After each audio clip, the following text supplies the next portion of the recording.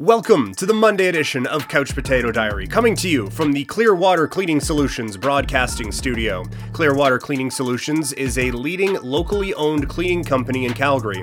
They have a team of professional and insured sanitizing experts ready to tackle any commercial or residential cleaning job with 100% satisfaction guaranteed. Big thank you to Clearwater Cleaning Solutions for getting on board with the podcast. I'm very excited about this and very excited about this episode today. If you have any thoughts, send them my way on social media, Twitter and Instagram. I am at PrimetimeKlein, twitch.tv/PrimetimePK, and you can email the show couchpotatodiary@yahoo.com. Also, shout out to Wasted Talent for the music today. A lot to get to. A busy weekend. A champion crowned this weekend, and the crown is staying right where it's been for the last 2 years. We got some Grey Cup, we got some NFL, real good weekend for us in the National Football League, and a fun NFL segment I want to do before we close things out with some face punching. But we start today in the Canadian Football League. The Grey Cup is now behind us. The Winnipeg Blue Bombers win a classic in overtime. They get the 2-point conversion, and then they get the interception to put a bow on a championship win, and a great win for Winnipeg, 33-25, the final. There are a number of different ways to attack this one. First of all, just analyzing the game, a very well-played football game. I early on, I thought both defenses played really, really well. And I thought you saw the offenses kind of step up in the second half. And I think that's where I want to start with the offenses. And I want to start with Zach Collaros, because he is someone for a bit that when they referenced, and in the 2014 Grey Cup that Hamilton played in, it was like, oh, right, this dude has been around for a minute. And there was some talk, at least I kind of believed, around the time that he was starting to make his progression, that this was a guy who could end up being the best quarterback in the CFL. And now I think when you look around, the guy wins the MOP. He is your Grey Cup MVP. He is now a 2-time Grey Cup champion. He has now reached that part, and it looked for a bit like it was going to be a little bit dicey, but when he is on, he is better than everyone. And he was on in the back part of this Grey Cup, and he has now finally reached that potential for him that I think we all saw when he was starting to make his come up and bounced around a few teams. But now it really is the start of something great, I think, for him with Winnipeg. That there's always going to be some injury concerns, and there's always going to be a little bit of inconsistency, but that benchmark that we thought he was going to be able to get to, he has now finally been able to reach. And it's a real cool story, and you feel really happy for him after all of this time working away. I think when you saw the start of his career, it was, okay, this guy's going to win 2 Grey Cups. Yeah, absolutely. I don't know if we thought it would be back-to-back this late into the career, and he's still got a ways to go. I don't want to say he's old or washed up, like this isn't John Elway, but I do think that he is now making the resume look the way we all thought it was going to look, and there was a stretch there when it didn't look like that was going to be the case. When you look at the CFL landscape now, and you have to look at this Winnipeg Blue Bombers team, like I still don't view this run for Winnipeg like a Montreal or a Calgary, because it is only a couple of seasons, but we are getting into that kind of dynastic territory. If they can win another one, then we're talking about dynasties here, right?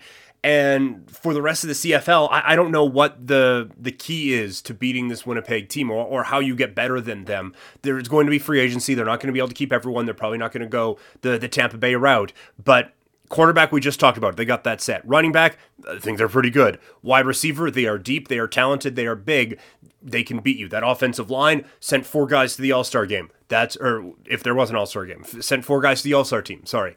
But they are obviously extremely good. Defensive side of the ball, best pass rush in the league. And in the secondary, not their best game, but they come away with the interception that ends up sealing a Grey Cup. There are really no glaring holes on this Winnipeg team. Now, there's going to be a couple of shots to that, I'm sure, as we head into the offseason now, but Winnipeg, make no mistake about it, are the standard bearers in the CFL right now, and everyone's trying to catch up, as this is a fantastically built football team. I think we are now going to start to see, can they build up that depth that helped Calgary stick around at the top for so long? On the opposite side, on the Hamilton side, this has to be heartbreaking. They've now lost 4 of the last 8 Grey Cups and have not won a Grey Cup championship since the calendar flipped over to the year 2000. And there have been some very lean years in there for Hamilton, but this has been a great stretch of football for the Ticats. I think they have one of the best coaches in the league in Orlando Steinauer. I think they have an interesting quarterback situation to look at now as we go into the offseason, because we were talking about it on the podcast on Friday, or maybe I think it was Wednesday. Where does Jeremiah Masoli go? That was my thought, because okay, they've settled on Dane Evans. You probably can't keep both of these guys, so let's go with Evans, and maybe Masoli goes on to a BC or an Ottawa. But now, when you see how key having both those guys were, and from all accounts, both those guys work so well together. That was at least all the talk going into the season. Will that be that way forever? We'll see. If they can coexist and if you can manage that salary cap wise, then obviously keeping both guys is great to be able to have that depth. But if they didn't have that, if they went the Toronto route and moved the backup quarterback out for a couple of draft picks, then that game turns into an ass kicking real quick with whoever the third stringer would have been behind Dane Evans. But Jeremiah Masoli shows up and I think kind of gets back some of the narrative that he had lost coming out of that East final. I thought he played very well. I don't think, like, that interception, you're obviously forcing things a little bit on second and long, and it ends up coming back to bite them, but I thought he played very well. The reason he was in second and long is one of the, I think, real keys to this game, because like I said, both teams played exceptionally well. I thought this was, again, an extremely well-played football game. The difference was there was just a couple key mistakes on the Hamilton side. Not massive ones. They in totality end up being pretty big, but just a couple small mistakes that I think ends up hurting Hamilton. As I flip through my notes here. The third quarter, Hamilton has the ball with the wind in the third quarter. And again, we talked about it with Buffalo against New England. You have to kind of coach things a little bit differently. And I do want to say that third quarter ends up being a win for Hamilton. So it's weird to kind of criticize things a little bit, but you look at how they went about things with the win to start that third quarter. Coming out of the break, you go Jackson for 4 yards, play action, Masoli runs it and he gets stopped, so you have to kick the ball away. Winnipeg marches down, kicks a field goal to tie the game. Hamilton gets the ball back, and then it is a run up the middle that gets stuffed, and Masoli gets shut down on third down. And so you get the wind, this major advantage in this football game, and your first 2 possessions are 2 and outs. Now, again, you bounce back because you get an interception that leads to a touchdown, and then you get another interception. You don't come away with any points on that, but then you end up getting a safety and are able to set yourself up for the field goal that puts you up by 12. So it's not a completely lost quarter for Hamilton, but I thought there was a real opportunity there to put some distance between yourself and Winnipeg with the wind, and it was just a lot of short stuff that ended up really hurting them. There was that urgency. I thought the timeout late in the third quarter was a really smart move by Steinauer, but I just thought there was a little bit on offense they could have done more to take advantage with the wind of their back at their third quarter, and I thought that really did limit them as this game went along. Obviously, the single point on the kickoff got a lot of debate on the broadcast. It got a lot of frustration. I find it hilarious just how, and look, who knows how that one went down, but it's funny how sometimes, the kick went into the end zone. That's terrible. You need better field position. And then sometimes the kick goes into the end zone. It's, this is brilliant. And I get there's nuance and everything in sports, but that was a backbreaker for Hamilton to then only be able to get the field goal to tie the game, to send it to overtime instead of winning it. And it's those little mistakes that add up in a football game, especially a game that was that close and 2 teams that were so evenly matched. You can't really afford to have one of those mistakes tilt things even just a little bit in the other team's favor. And the last one, the penalties in the overtime period for the Hamilton Tiger Cats, I thought really cost them in this. I think that was kind of the key. When you go back and look at them, first, when Winnipeg has the ball to start overtime, you get just a bad offside penalty, just a little bit too excited, trying to jump the gun. you fall off balance and it goes from 2nd and 7 down to 2nd and short. Andrew Harris runs it up the middle. A few plays later, the ball is in your end zone. And then on what looks like a pretty good running play, and who knows if you're able to get that off with the without the penalty, but you take a holding call that sets you back now 10 yards, and now you're playing catch up. And in the CFL, where you only have 3 downs to make hay, it's tough to fall behind the sticks 10 yards like that and then try to work your way back, especially in an overtime scenario where you know you need to come away with 8 points. So it was the little mistakes for Hamilton that ends up costing them. And now when you look bigger picture for the Ticats, like we said, they've lost 4 of the last 8 Grey Cups. They haven't won a championship since winning the title back in 1999. But this is still, when we go into next season, probably going to be the team that we favor in the East Division. I think Montreal is on the come up. If Vernon Adams stays healthy, who knows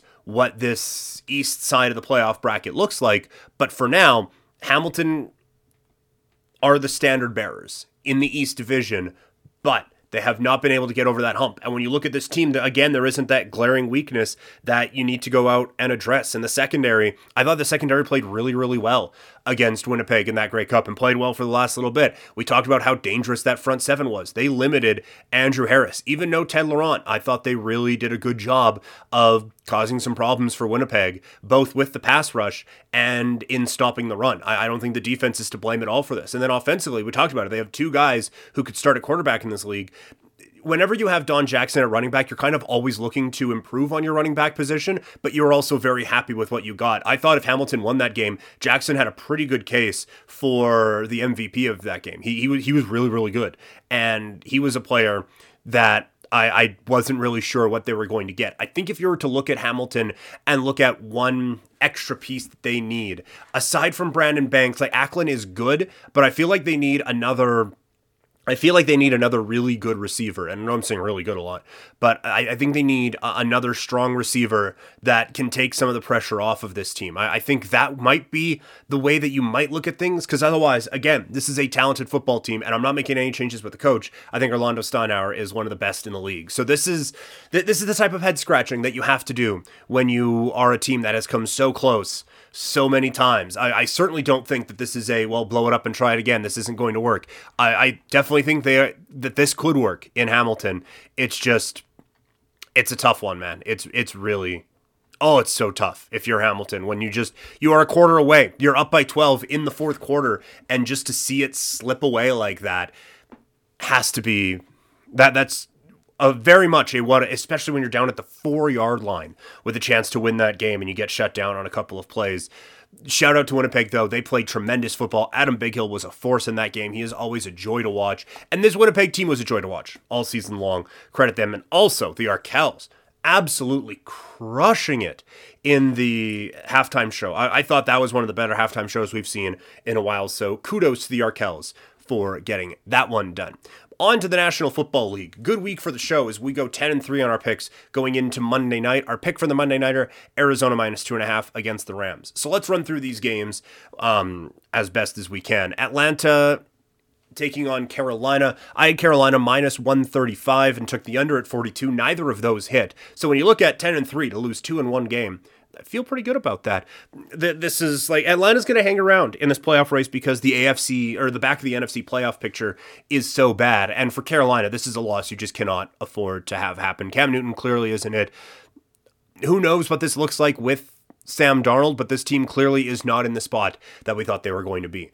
Baltimore, with no Lamar Jackson, comes back and gets a backdoor cover as they lose by 2 to Cleveland. This is a big win for Cleveland. It's an important win for Cleveland. And now, when we look at the AFC North standings, it is a little snug in what is generally a competitive division, but now you have 4 teams that are all battling for this top spot and all separated by a game and a half. Baltimore at 8-5, both Cleveland and Cincinnati at 7-6, Pittsburgh at 6-1. It's funny, Pittsburgh is at 500 with a -50 point differential. Cincinnati half a game better at 7-6 with a +61 point differential, but they've lost 2 in a row. This division is up for grabs, and you never apologize for a win, especially when you get it in division, but if you are looking at this from a Cleveland Browns perspective, you're going into a game against the Raiders on Saturday afternoon.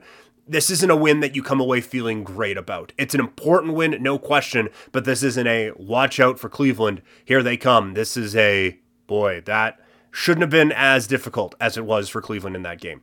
Dallas covers the 4.5 as they beat up on the Washington football team. We've been saying for a bit, we said definitely going into this week, Washington a little bit of fool's gold. Yes, they'd won 4 in a row. Yes, the defense was playing better, but they hadn't actually played anyone. They played a Dallas team, and it gets a little bit hairy at the end with Washington making a bit of a push late. That was more, I think, Dallas taking their foot off the gas, but that's still a concerning one for Dallas. Again, talking about wins you don't feel great coming away from, Dallas does not feel great coming away from this win. They are still in the driver's seat in that division, but now when you're looking at competing for top spot in the NFC, they're not there, right? Like they are at 9-4, which has them a game and a half back of Arizona for that top spot, but you have Tampa Bay and Green Bay both at 10-3 ahead of them. It looks like they are locked into that spot. And now the Rams, if they lose this one, all of a sudden they're in danger of falling out of not of the playoffs. They're not dropping below a Minnesota or a Philadelphia,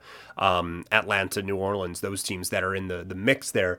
But the difference between playing the Cowboys and playing the Bucks in the first round of the playoffs is rather substantial. So this is an important one for the Rams, but for the Cowboys, you're going to get that top wildcard team. You're going to get a home playoff date, but after that, it's going to be really tough sailing for Dallas in the playoffs unless they go on a run. Tennessee beats Jacksonville.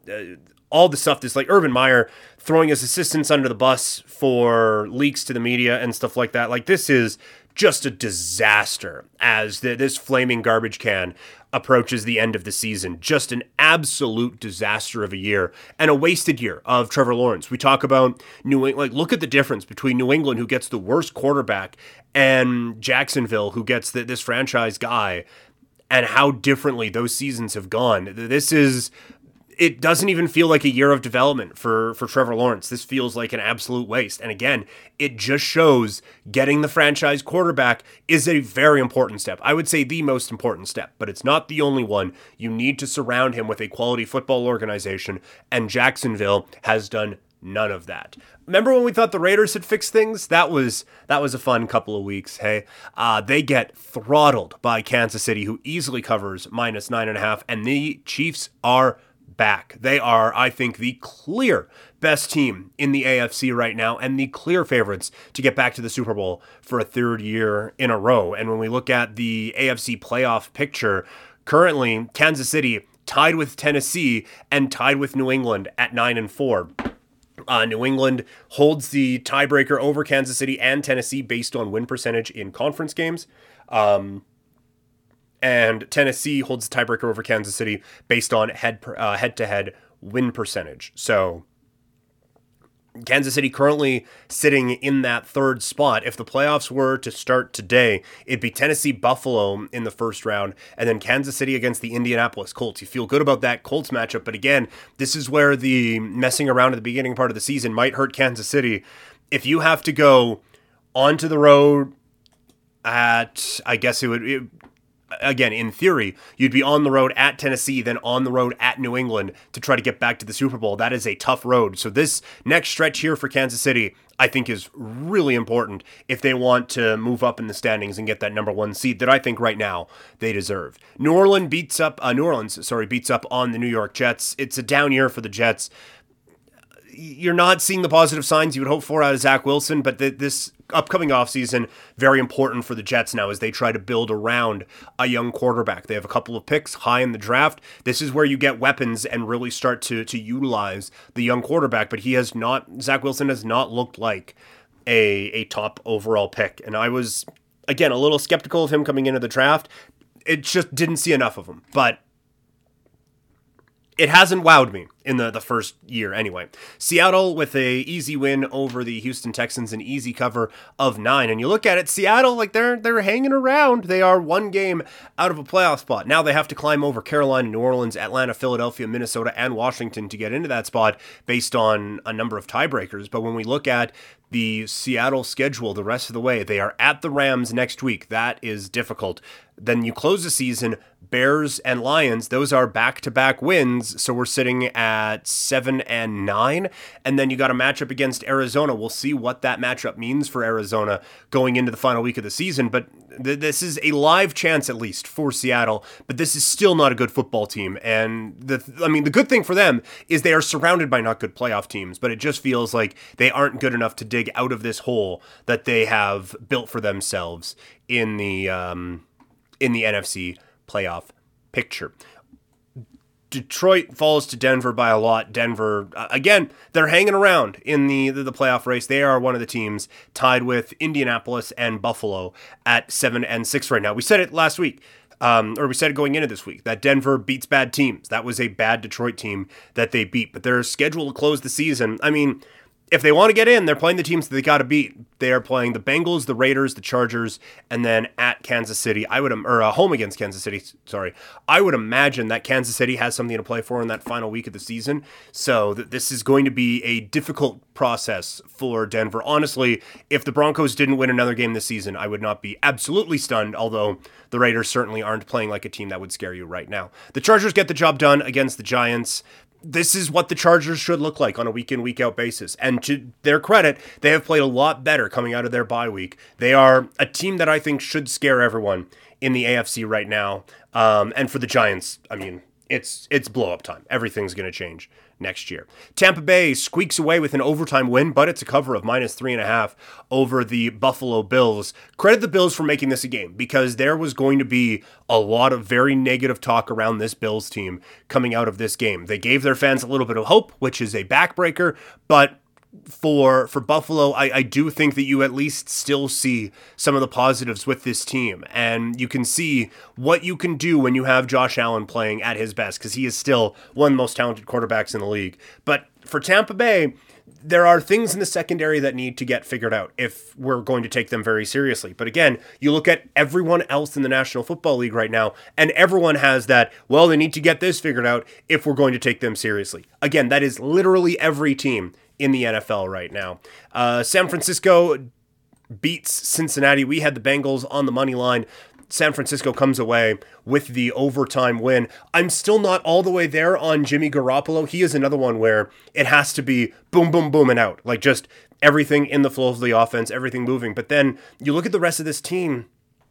This is a good football team, and there were flashes of that against Cincinnati and little reminders of why we liked San Francisco so much coming into this season. They are definitely going to be one of those teams when we get into January where they kind of get the publicity of, hey, this isn't a team you want to face in the playoffs. This is going to be a tough out. I do think they are a playoff team, and I do think they're going to be difficult to manage. One thing that you like to see is they're 5-2 on the road this year. Now, only 2-4 at home. That needs to be improved upon, but this is a team that's gone out and got the job done in hostile work environments. For Cincinnati, this is a loss you do feel good about. They were able to battle back. Joe Burrow had all the signs that he is the guy that everyone thought he was going to be, and Jamar Chase has a couple of issues, but he ends up coming up with a big game as well. They got the running back. This is a good football team. I think they're a year away from really threatening in the AFC, but if Cincinnati can continue this progression, this is a very good football team. And lastly, Chicago embarrasses themselves on national television again as they fall to Green Bay. The Packers are able to cover 12.5, and they look like one of the most complete teams in the National Football League.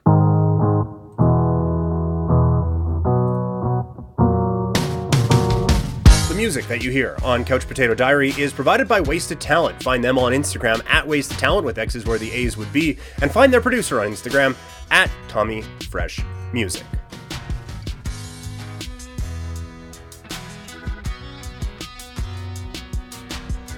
Closing things up today with some UFC talk. Not as good of a week for the UFC picks, but what a weekend it was for the Ultimate Fighting Championship. In the main event, Charles Oliveira with a submission win over Dustin Poirier. We'll start with the winner, Charles de Bronx, as he is so technically sound and so good everywhere.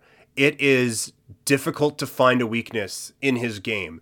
And yet, I still Like, I look ahead at what appears to be next in a Justin Gaethje matchup, and I think, I might go Gaethje there. That is where I am at on Charles Oliveira. Like, I find him incredibly talented and incredibly fun to watch. But then as I go into some of his matchups, I see someone who has more power potential than him, and I get a little bit concerned about it. But for Oliveira, there is nothing in the sport he can't do. And again, to watch the development of this fighter back from, again, UFC Live, Jones against Matt Yushchenko, to this point, he was a guy who you always said, if he can put it together, he has a chance to at least fight for a championship. I didn't think he would be a win a title and then defend a title type of a champion. I thought he would be a kind of in the mix guy. Like, oh, okay, well, this guy's next, so that's a competitive fight for a champion. I didn't think he would get to be in that number one status, but this has been an excellent run for him, and it's always fun to see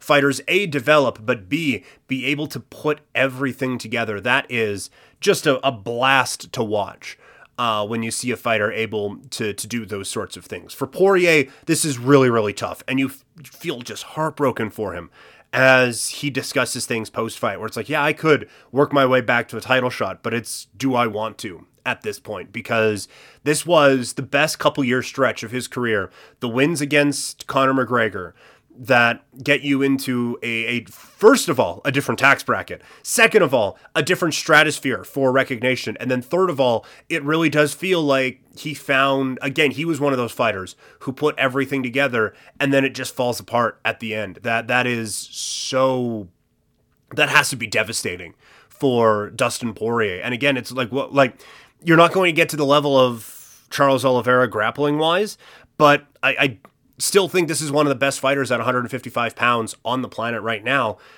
I think he'll come back. It would be interesting now if you were to do a fourth fight with Conor McGregor after how weird that one ended. If nothing else, it's another good payday for Dustin Poirier. Does that win lock him into a title shot? I mean, maybe. Who knows? Like, if Conor gets a title shot next, it's embarrassing for the promotion, embarrassing for the sport.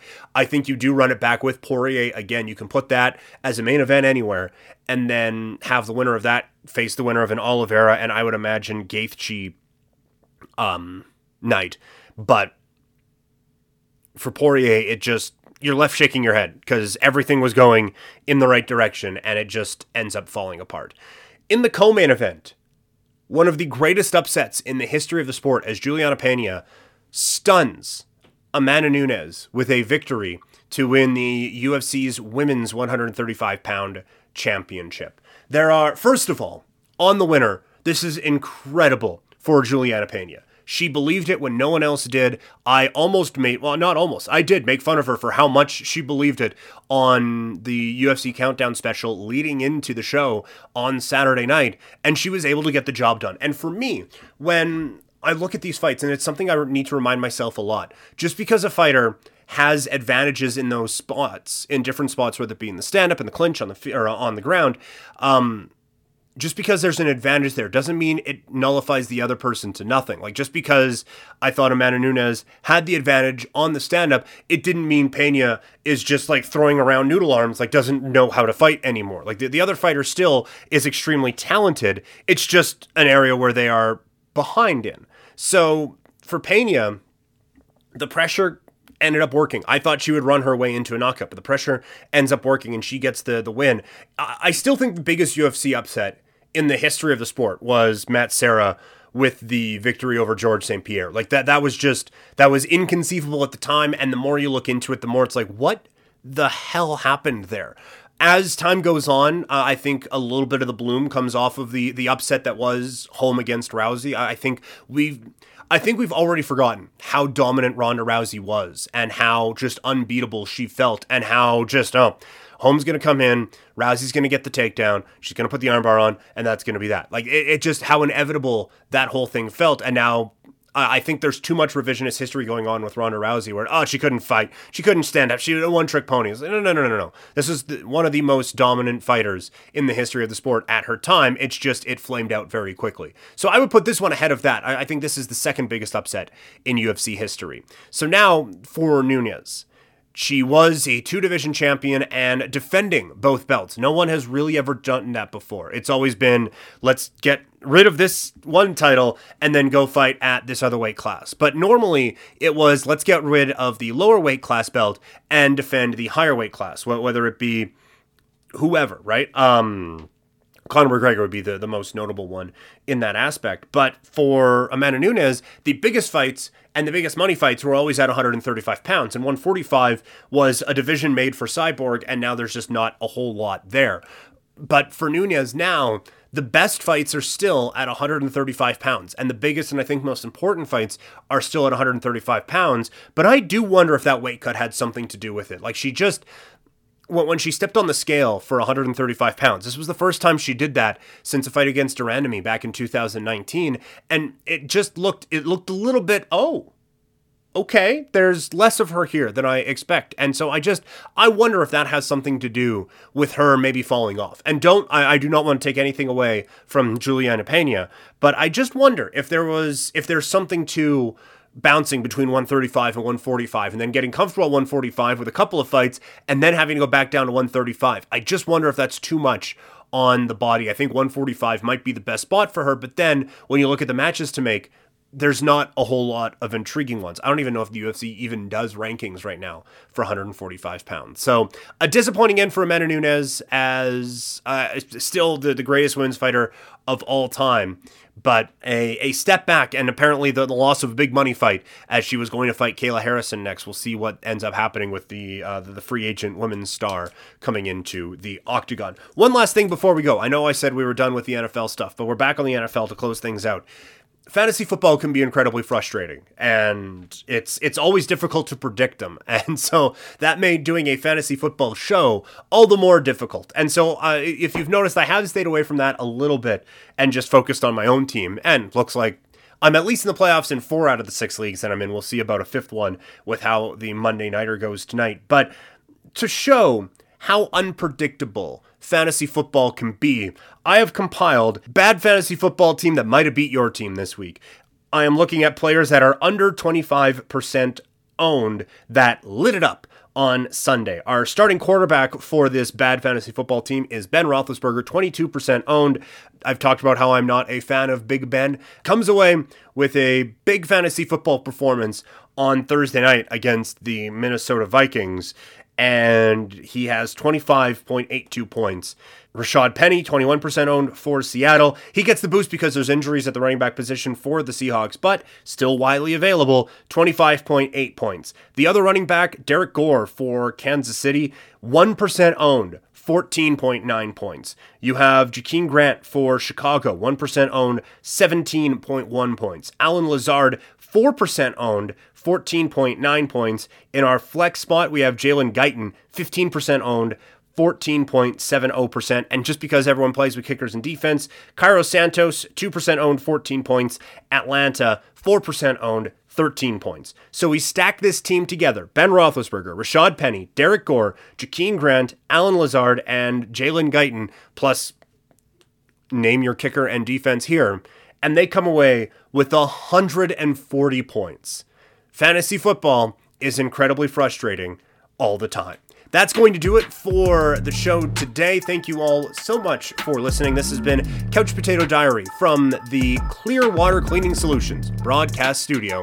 If you sign up with Clearwater Cleaning Solutions to become a regular residential client or a commercial client, we offer a 10% discount on your first month. If you have any thoughts on the show, you can send them my way on social media, Twitter and Instagram. I am at PrimetimeKlein, twitch.tv/PrimetimePK, and you can email the show, couchpotatodiary@yahoo.com. A couple more shows to come this week. I will talk to you all later. I'm out.